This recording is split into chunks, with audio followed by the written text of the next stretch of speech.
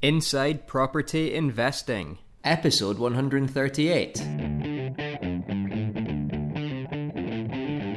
Welcome to the Inside Property Investing podcast, where we dive inside the stories of the most successful and inspiring property entrepreneurs to share their successes, failures, and strategies, and help you plan your path towards financial freedom. Now let's get started with your host, Mike Stenhouse. The UK's top property investors use finance to increase the momentum of their investing. Find out how by speaking to the multi-award-winning broker team at Harvey Bose. They're more than just mortgage brokers, they're deal creators. Call them on 029 2175 4150 or visit www.harveybose.com to find out more. Hey Property Insiders, Mike Stenhouse here with another monthly update to wrap up everything that's been going on with my investing over the past few weeks. In fact, I've got a lot to cover today, as this time last month I was enjoying my wedding day, followed by a long break away from the office for my honeymoon. I've got some great content to share on how my own investments are progressing, some new deals that I'm working on, and as always, an exciting update on everything going on with the podcast as well. But none of that gets me quite as happy as being able to welcome back the undisputed king of property tax, Mr. Simon Mishevic of Optimize Accountants. Hi there, Mike. How are you? Very well, thank you, Simon. And yourself? It's great to have you back in one piece and all loved up. Yes, absolutely. We are still very much married, which a month into, I'd say I'm pretty proud of. It's good. Celebration weekend, Mike. Yeah, absolutely. Well, yeah, 1 month anniversary today, so let's make the most of it. But from a property point of view, Simon, obviously you join us regularly on these monthly updates to make sure all of our tax bills are as low as ethically possible and that we all have a solid understanding of what's going on in the property market when it comes to finance and accounting. After the hefty wedding bill that landed on my desk, that is not any more timely. That couldn't have been better. So we have got a lot of great content to share today, as always. And, you know, as I've said already, it's a pleasure to have you back on the show. Tell me, what are the main topics we're going to be focusing on today? I think we may as well hit the big white elephant that's in the room, which is known as Brexit. And we'll also touch upon the budget announcement changes into some mitigation, which is some positive news. Fantastic. Well, let's start with the budget, because the budget's been going on for what feels like forever now. It's been the topic of conversation since long before the announcements were made, and it is still a really contentious subject amongst property investors. There are a couple of things that we're going to go into a bit of detail on, but just to, I guess, clear the air maybe a little bit, one thing that we're not going to spend a huge amount of time on today, but I do want to bring up, because a lot of people have contacted us to find out if we can share any more information on it, is a bit of information that seems to have really gained in popularity over the last 24 hours based on a post on Property 118 about capital gains to be taxed as income. Now, in the budget, obviously, we saw that capital gains allowances or capital gains tax rates were going to be reduced, and then there's this announcement that actually for property investors, George Osborne's going to stick it to us once again and not let us have them. Not only that, it would be changed to be taxed as income. Now, Simon, in our conversation before we started recording, you said that although this has gained popularity over the past 24 hours, it's actually been on the cards for quite a while, and there's still some uncertainty about whether or not it's actually going to happen. Yeah. So the background to this is many property investors, including myself, have used limited companies to buy and flip properties. And we've used those vehicles, known as special purpose vehicles, to make all the profits within the limited company and then sell that company and claim entrepreneur's relief, which is 10%. So the background to all of this is the government have always seen this as a tax shield, which is unfairly being used for property investors in their eyes. So their tack of this is to look at the way that people are flipping properties in a limited company and say, well, actually, we do not want that to get the tax shield that you've been getting in the past. Therefore, we will start to tax that on income tax levels.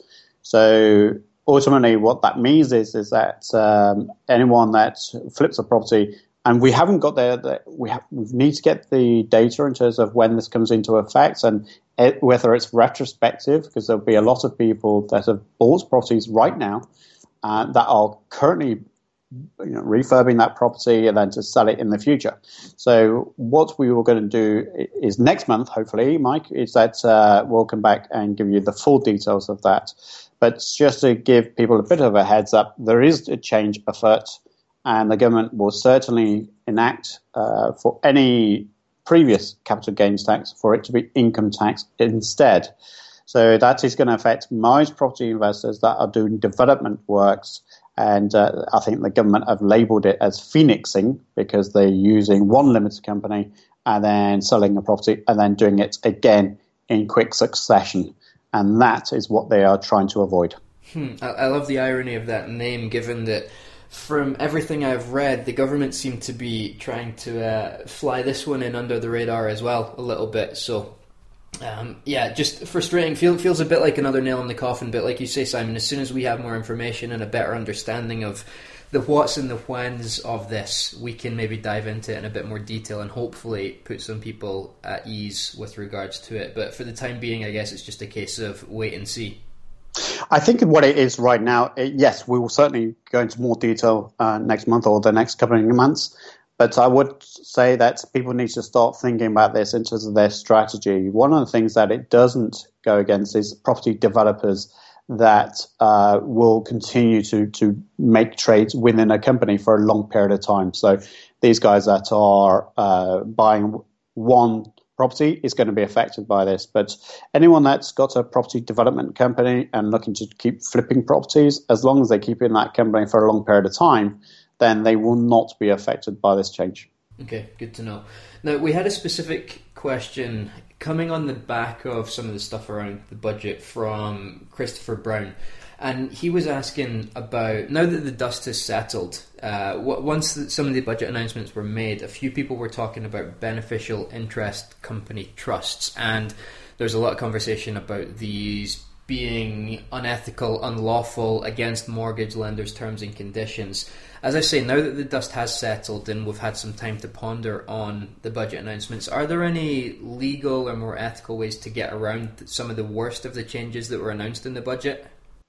Well, just to touch on the various strategies that we've come across and heard about, certainly the beneficiary income company trust is one of them. Using LLPs and then moving them into a limited company, using a partnership as in a family business. There's a number of strategies, and I would say that each strategy needs to be identified and determine whether it works for that particular case, the case being an individual, of course. Now, one of the accountants that we've come across who's got this right is Stephen Fay, who co-writes with me within one of the magazines. And one of the things that we kind of agree on is if you have a couple that are working in property and have a significant amount of income coming from it, then they can put their properties into a partnership for about 2 years. Once it gets into a partnership for 2 years, then they can go into a limited company and they will not need to pay capital gains tax or stamp duty landing tax. That is a great positive. The one thing that we do need to be mindful is that you need to be working in property. So if you're an investor that has income coming from all sources, then the partnership route really won't work. It is only for people that work in property for the majority of time, I would say. Now, the Ramsey case in 2013 identified what's acceptable. What they've determined from the upper tribunal is acceptable is 20 hours per week working in that property business. So most people will say, well, I can clearly justify that. But it was shown that to work in a property business, you need to, in effect, manage the tenants within the property. You need to liaise with the third-party suppliers to get any refurbishment works and maintenance work done.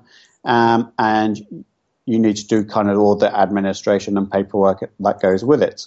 So for most people, I don't think there is a good escape out there And just to be clear, is that both members of the partnership need to be working, as good as full time in property, or is it just one member that needs to do that?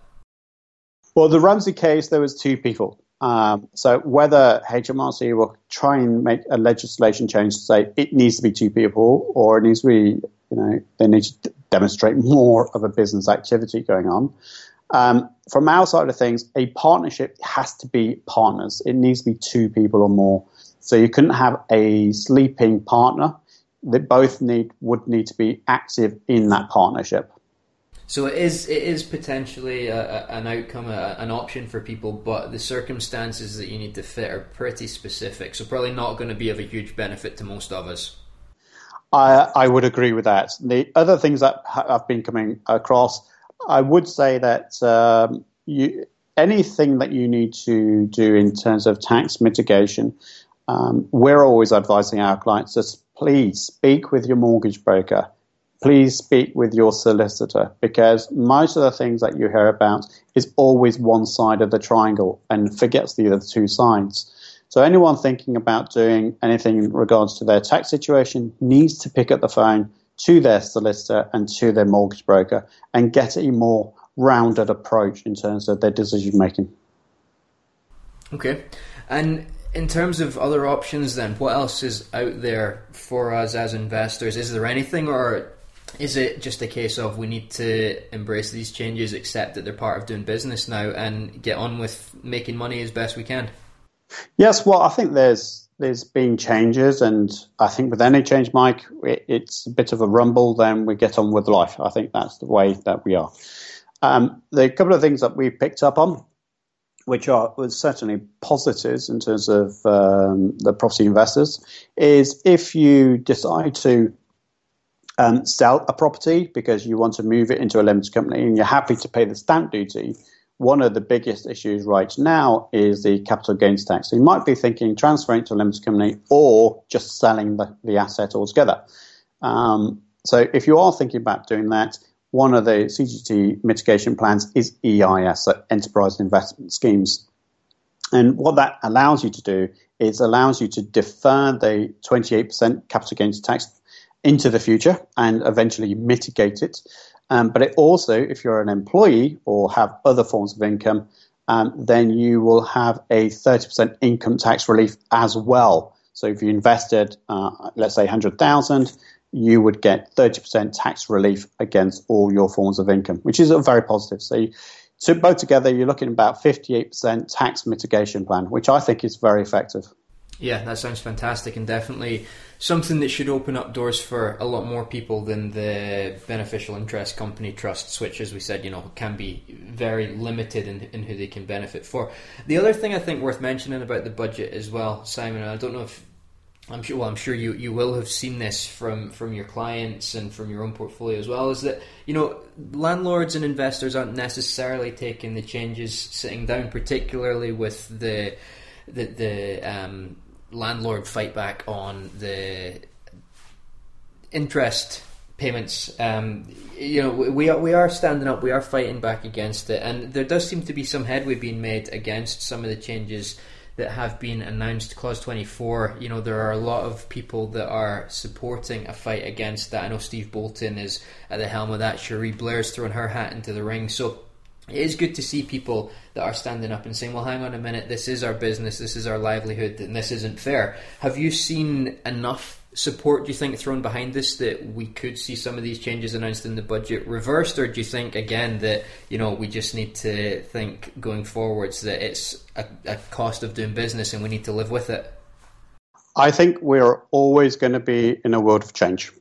And as a result of that, before Brexit, I think we would have had more of a chance. Now Brexit has happened and we're having to phase us out of the euro. We will need to, as a government in this country, will need to be spending an awful lot of time on that. So the issue around landlords has been diluted in terms of the cry out for change or U-turns. Brexit has therefore had a detrimental effect on any U-turn that we're likely to have. But saying that, unless we are doing something, then we will achieve nothing anyway. So the work that I see of Steve Bolton and the likes are doing a great job. I'm now, like you, hopeful that something will change. But I think we need to be working on the basis of it's already here. So we need to start planning that way. I don't like the world of hope without justification. So until change has been made, I think we start to plan. Now, the one thing I would say is something that came up in our discussions with other accountants and barristers and the like was buying properties into a limited company is a lot more sensible approach anyway going forwards, because there are so many things that you can do with that limited company for inheritance tax purposes, not having to take out the money anyway. So, corporation tax is going to be 15%. So if you're happy to keep the money in a limited company, for instance, then that company will only be taxed at 15%.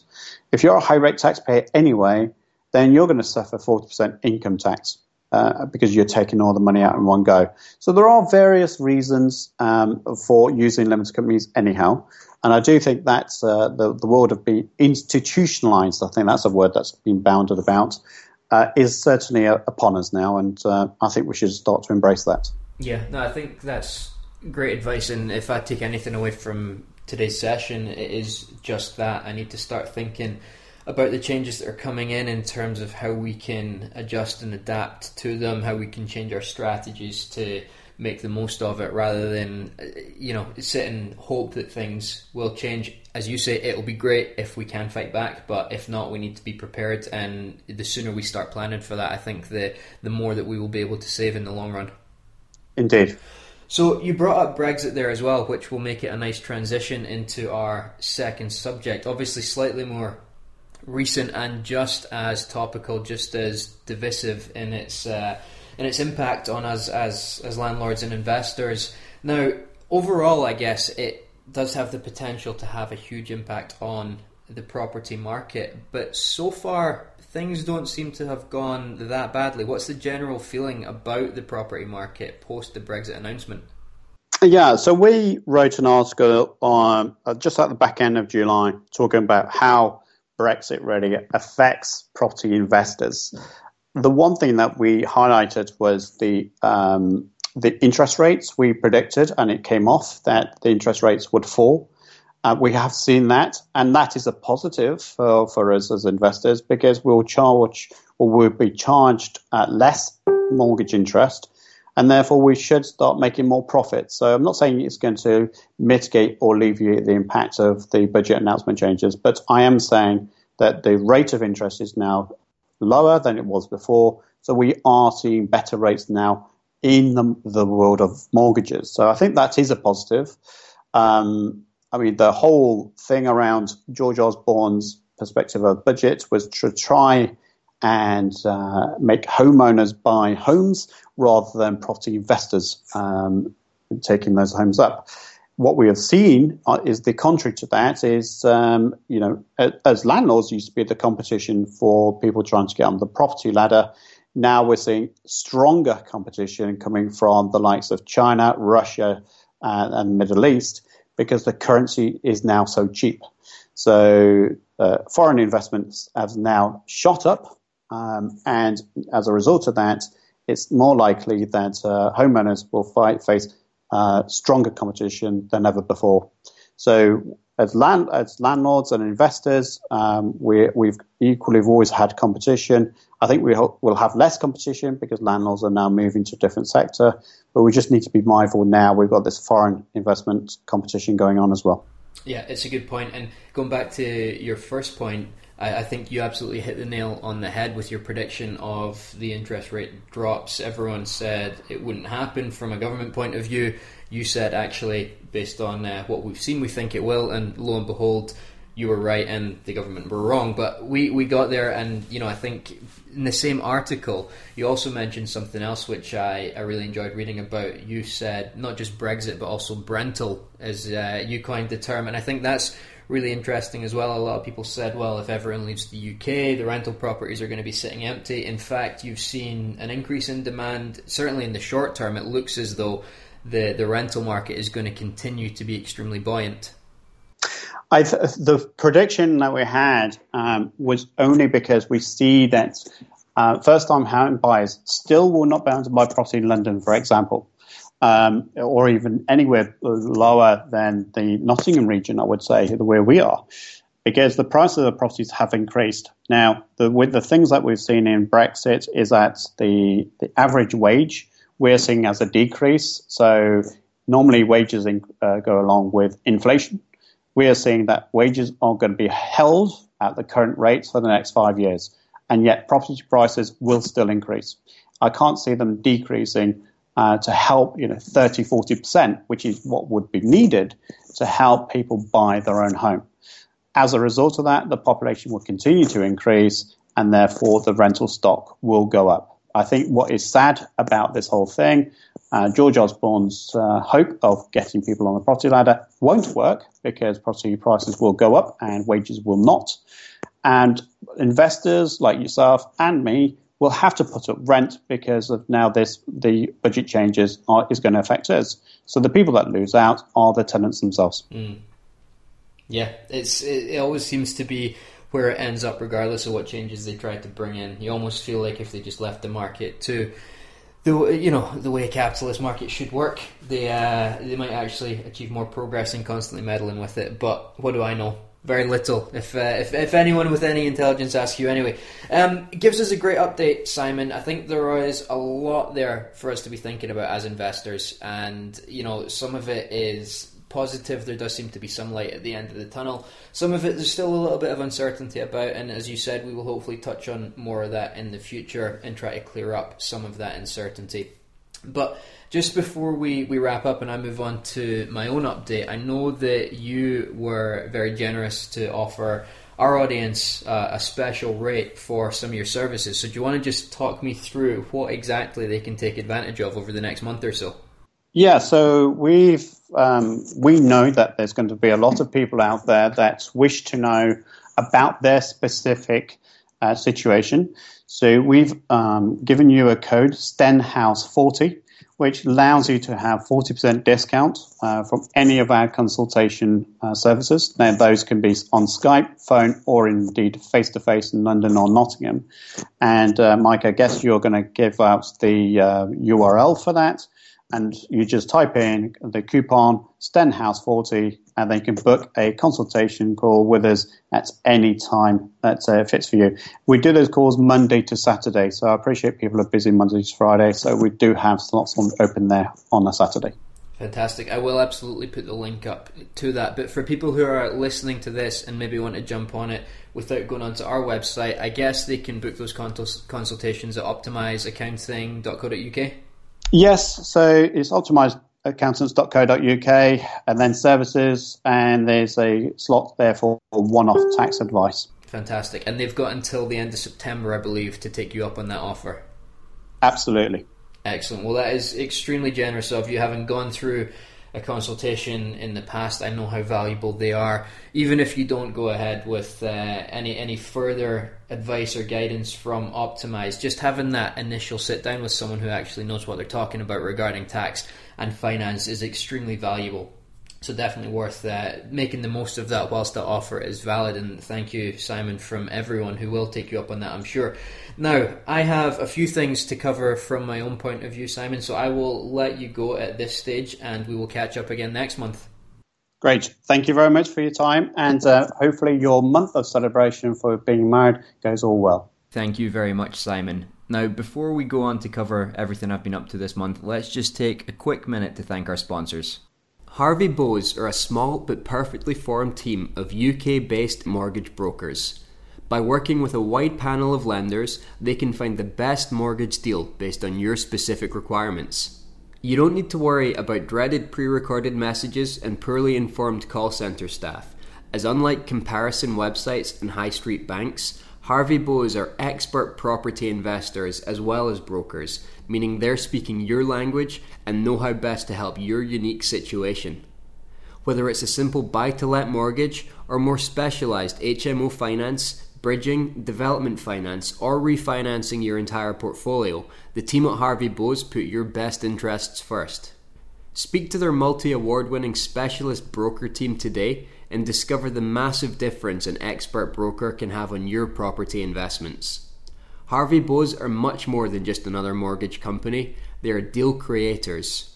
Call them on 029 2175 4150 or visit www.harveybose.com to find out more. It's always great to have Simon on the show to share his insights into the current trends in the property market regarding tax and finance. But equally, I love sharing my own property journey as well. Hopefully, it brings a bit of realism to the podcast, which can at times feel like everyone is doing phenomenal things, and a lot of my guests are doing, really, truly inspiring and impressive things in the property world. My journey is not quite as impressive at all times, and as usual, this month there have been some ups and some downs. Just back from over a month off, really, for our wedding and honeymoon, and actually want to say to everyone who got in touch with their kind words and their encouragement and their praise for our wedding, really nice to hear from all of you. So to everyone who did get in touch with those kind words, thank you so much for taking the time to do that. It meant a huge amount to myself and Victoria. But having been away for a month, you'd expect it to have been quite quiet, but actually there's still been a lot going on in the background. One thing that unfortunately fell apart whilst I was away was the refinancing of Broadhurst. So Broadhurst is the 6-bedroom HMO that we finished back at the start of 2016, maybe around about February, March time. And it's been fully tenanted for a number of months now. And we've been working through the refinancing of that. We are using a product from Kent Reliance, which actually gives us 85% loan to value. So we're getting a good amount of money back out of it.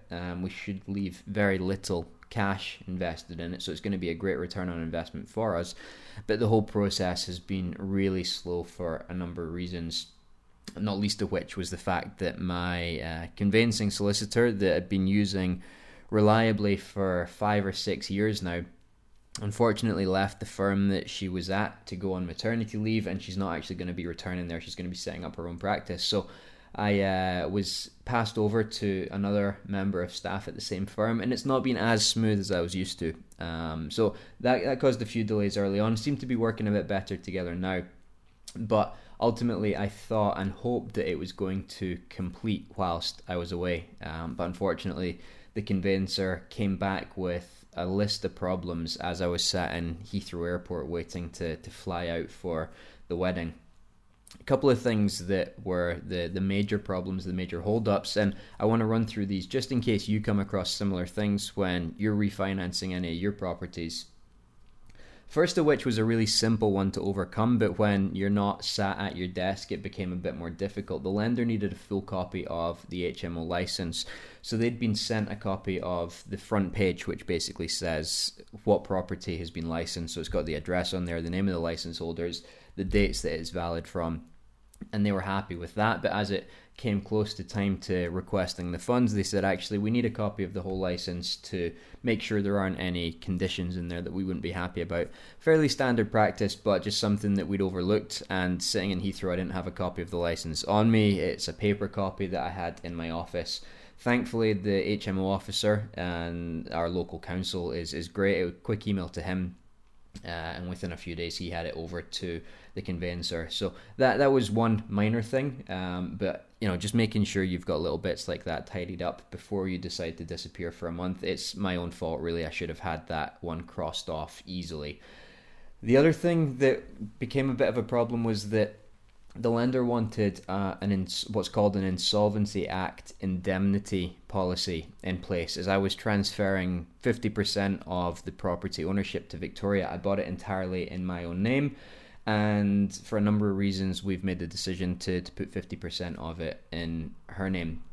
Unfortunately, though, the only insurer that my solicitor could find who would insure me in my circumstances wanted 3 years worth of accounts for me, which I don't have, as I've only been self-employed for a little over a year. So that was a bit of a stumbling block. Not much I could do. I was kind of in the hands of my conveyancer there to try and find a solution. And thankfully, it seems as though with some discussions with the lender's underwriters, they've said actually that's fine. We're still happy to proceed without having that indemnity policy in place. But it just goes to show, a lot of us are so keen to leave the day jobs behind. When we do that, it does create additional problems when we're looking at property investing. The most common one, obviously, is getting mortgages on properties. If you don't have a track record, if you don't have provable income, it can be very difficult. But you look at things like this as well, even just something as simple as transferring 50% of the property, giving something that I already owned away. I couldn't do that because of my situation, because I didn't have 3 years worth of self-employed accounts. So little things like that you don't even think about, but there are a lot of implications of leaving your job. And in most cases, for me, it's actually been okay because Victoria's still in full-time employment. She's been able to overcome a lot of the obstacles that we've come up against. And it's always great if you can be in that situation where one of you can focus on property full-time and the other 50% of the partnership still has that provable income. But in this case, unfortunately, that wasn't even good enough. So actually, my conveyancer did do a great job there in getting the lender on board, despite me not meeting the criteria. HMRC were also taking a really long time to report back on the stamp duty land tax. This was a little bit complicated. Obviously, the changes to stamp duty land tax came in earlier in the year, and because I was transferring 50% to Victoria, they wanted to charge some sort of stamp duty land tax on that, and there were questions raised about should it be the value that I bought it for, more likely the value that it's actually worth now. Was there consideration? Yes, because she's getting a mortgage on it. Should she be paying it on just the portion she's getting the mortgage on, or the full 50% that she's going to be owning?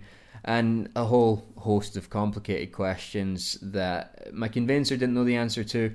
Wanted to get a report from HMRC to try and ultimately she had our best interests at heart. She wanted to make sure we were paying as little tax as possible, but HMRC just weren't responding. I think she was waiting for about 2 months before she finally got a response on that, and she didn't want to pull the trigger to complete until she knew what situation we were in, as obviously your conveyancer is liable for making sure stamp duty is paid.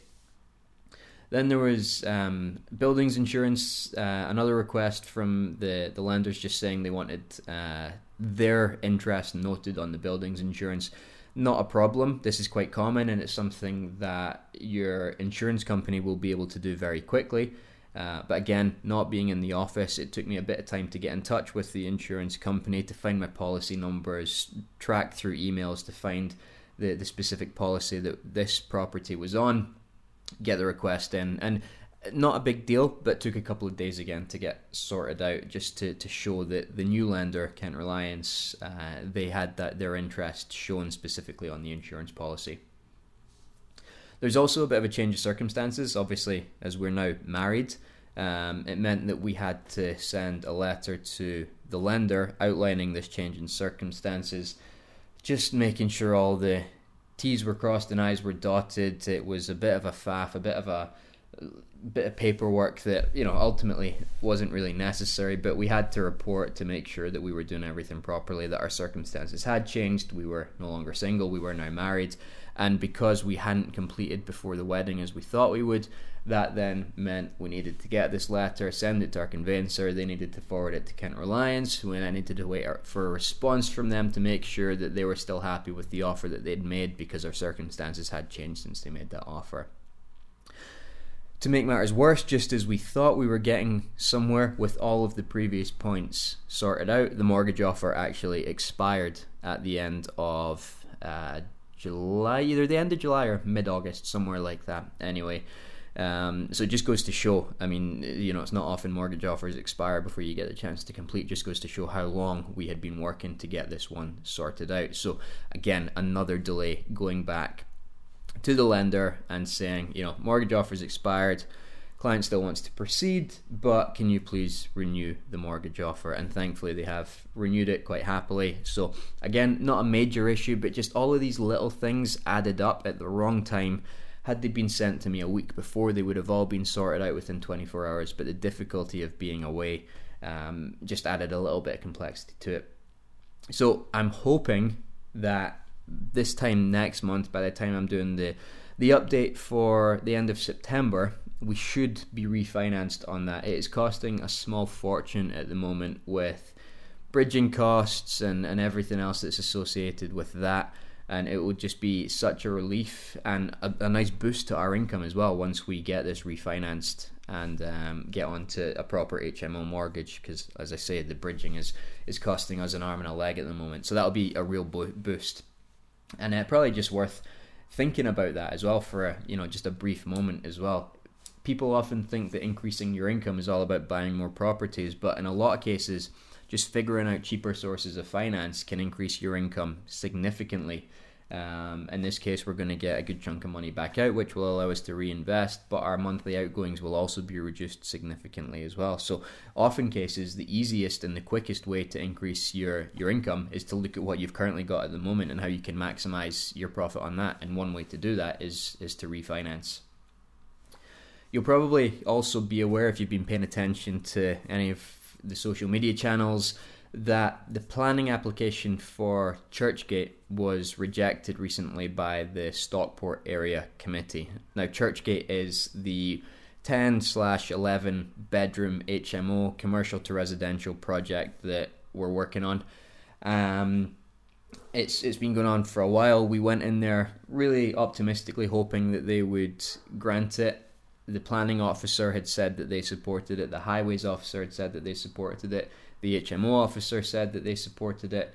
But the whole process, now that I've sat through it, seems absolutely bizarre. That despite all of these people employed to do those specific jobs, to look after the planning, to look after the highways and the roads, to look after HMO licensing and regulations, despite all of them with their combined knowledge recommend it for approval, a group of councillors with little to no property experience can go against their recommendation and reject it on reasons that ultimately are pretty unfounded.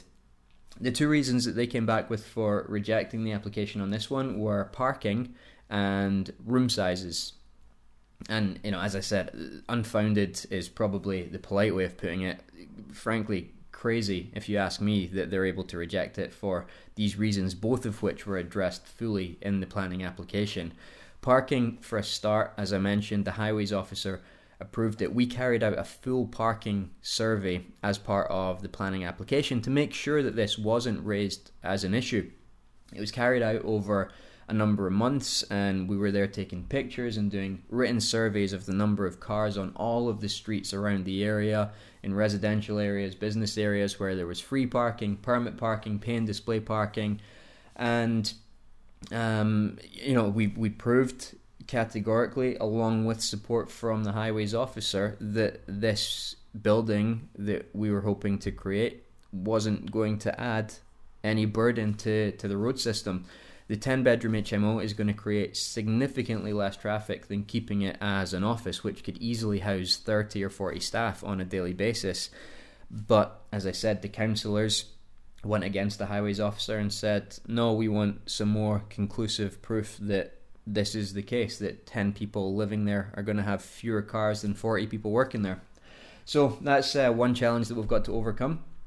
And the second one, the room size, is equally crazy if you ask me. There are strict guidelines and regulations. Stockport Council has their own copy of HMO amenity standards, which are very similar to most of the councils throughout the UK. Most of the rooms in this HMO, the proposal, are around 14 square metres with en-suites. There's a small number of bedrooms that are going to be without en-suites, and they're around the 10 square metre mark, which is within the double bedroom limit and significantly bigger than the 6.5 square metres that they request for a single bedroom. And the frustrating thing is the councillors have openly said that, and I'm kind of paraphrasing or quoting here, that this type of house will attract the wrong type of people to the area. Like, never mind the fact that the rents for each of the rooms in this house are going to be higher than most mortgages in Stockport. They've made this emotional, uneducated decision based on preconceptions of what an HMO is, probably harking back to, their days as students or watching The Young Ones, where they think, You're bringing in transient people that are going to bring down the area. Everyone that we are targeting here are going to be employed in well-paid jobs, and it's infuriating, really. We are trying to create homes where Stockport Council have openly said there's a huge demand for homes. HMOs make up part of their overall planning plan, their housing plan over the next 5 years. But the councillors, again, they've gone against all of that. They've gone against Stockport amenity standards for HMOs and said that, no, we don't like the idea of it, so you can't have your planning permission. Anyway, we've brought on Linda Wright as the planning consultant to help us figure out if we should appeal or revise and resubmit the application. If you don't know, Linda is probably the most experienced planning consultant in the UK, certainly that I know. She's been on the podcast before. She is a phenomenal force when it comes to planning, and it will be interesting to see what recommendation she comes back with. I'm delighted to have her. I probably should have involved her from the start. Lesson learned. We will certainly do that in future. But yeah, it will be interesting to see what her view is on it, how she suggests we proceed from here to get planning permission granted, and obviously I will let you know exactly what she decides in terms of the way that we should progress, and I will keep you all updated with how things do progress over the course of the coming weeks and months, although hopefully, obviously not too many months. Aside from these two ongoing dramas, other aspects of our property journey are looking pretty positive, which is nice. So firstly, we've just finished the renovation on a 5-bedroom HMO for one of our investors. This was transformed from a 3-bedroom terraced house and is now fully let out. I think we completed on this April-May time, so the time frame to buy it, renovate it and get it fully let has been very quick, which I'm extremely pleased of. We originally told the investor to expect around $400 to $425 per room, and most of the rooms have actually let out for £475 a month, which is amazing. The project, the actual renovation work, was completed in around 10 weeks and cost us a little over £40,000, but I've just written a blog on the Inside Property Investing website that details every penny we spent on this. So if you're curious to know exactly what a budget for a big full-scale HMO renovation on this size of house looks like, check that out, and it breaks down exactly what we spent on all of the different elements of the renovation project. One thing that I hear a lot is that people think you can turn a family home into an HMO for a few £1,000s. But my belief and my experience tells me that to do it right costs a lot more than that. And of course, I'd only ever recommend doing it the right way from day one. This house was bought for only £87,500, and with a total investment of around £130 by the time you add in buying costs and renovation costs. It's giving our investor almost, actually I think it might even be slightly over, a 20% gross yield, which she's obviously absolutely delighted with.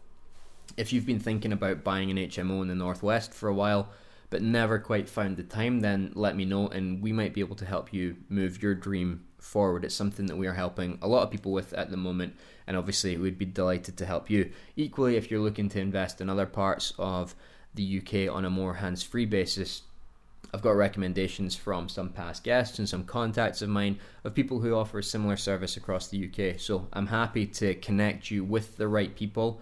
If you want to get in touch with me, I'd be delighted to do that. I also said during my last update that I wanted to take on a larger development project, and it looks like I might have found a winner here. I went to view it just before I left for the wedding, but didn't have time to do anything with it.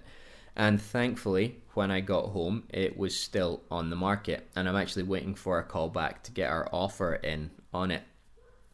Before I do that though, I'm going to have a chat with a couple of people about valuing the land and valuing the GDV, the gross development value, what it's going to be worth at the end, and also how we value the build cost.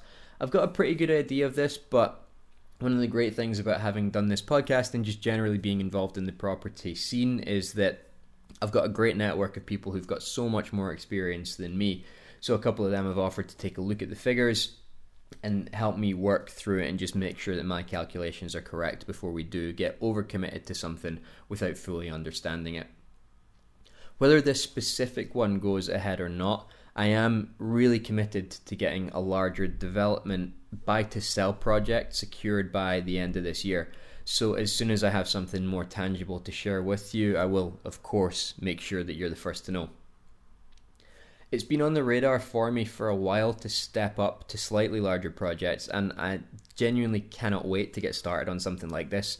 It's a great position to be in now, where I've got the monthly income coming in from the HMOs and the rental properties, so I can now take a little bit longer to focus on a project that will have a massive boost on our cash pot, albeit further down the line. I've also just started my newest property investment mastermind group, and I've got such a great group of people involved in that. It's great to see them all sharing ideas and getting advice from them. Obviously, there are people in the group working on HMOs and serviced accommodation, but also investors who focus on developments, single lets, holiday lets, and everything in between. There's a huge amount of energy in that group and great ideas being shared already. Now, the reason I bring this up is because I'm running a couple of free webinars later in September about how you can create and run your own mastermind groups. They've had such a massive impact on me and my personal success that I want to introduce this way of networking to as many people as possible. And I figured a couple of free webinars running through everything from how to find people to be part of your group to the technology to use and the format for mastermind meetings would be the best way to do this. You can reserve a spot on one of these webinars at insidepropertyinvesting.com/mastermind, and of course the recordings will be shared afterwards for a while, so if you can't make it to one of the specific sessions, sign up anyway and I'll make sure that you can still access all of the content that I'm sharing on them. So that's about it in terms of an update for this month. There's still a lot of uncertainty, as you can tell, around my investing at the moment, but hopefully within the next few weeks I'll be able to close some of these loops and be in a much stronger position to move forward. Whatever happens though, you know I'll be back next month to let you know how it's going anyway. Whether it's positive or negative, I always like to share the honest truth about how my own property investing journey is going. Until then, enjoy the interviews that I've got lined up throughout September. Make sure you take advantage of Simon's great offer for 40% off your consultations with Optimize Accountants. Sign up for our mastermind webinar in a couple of weeks, and if you need help with your own HMO portfolio, just give me a shout for a chat and I'd be delighted to talk you through some of the options there. I'll talk to you soon, and I hope you have an amazing month. Well everyone, that's the end of another show, and another great guest giving some hugely valuable insight into their own property journey. I hope it's got you fired up to get out there and take some action. But before you head off to take on the world, it would mean so much to me if you could take 30 seconds to click into iTunes, search for the Inside Property Investing Podcast, give us a rating, and leave a few words as a review. Thank you.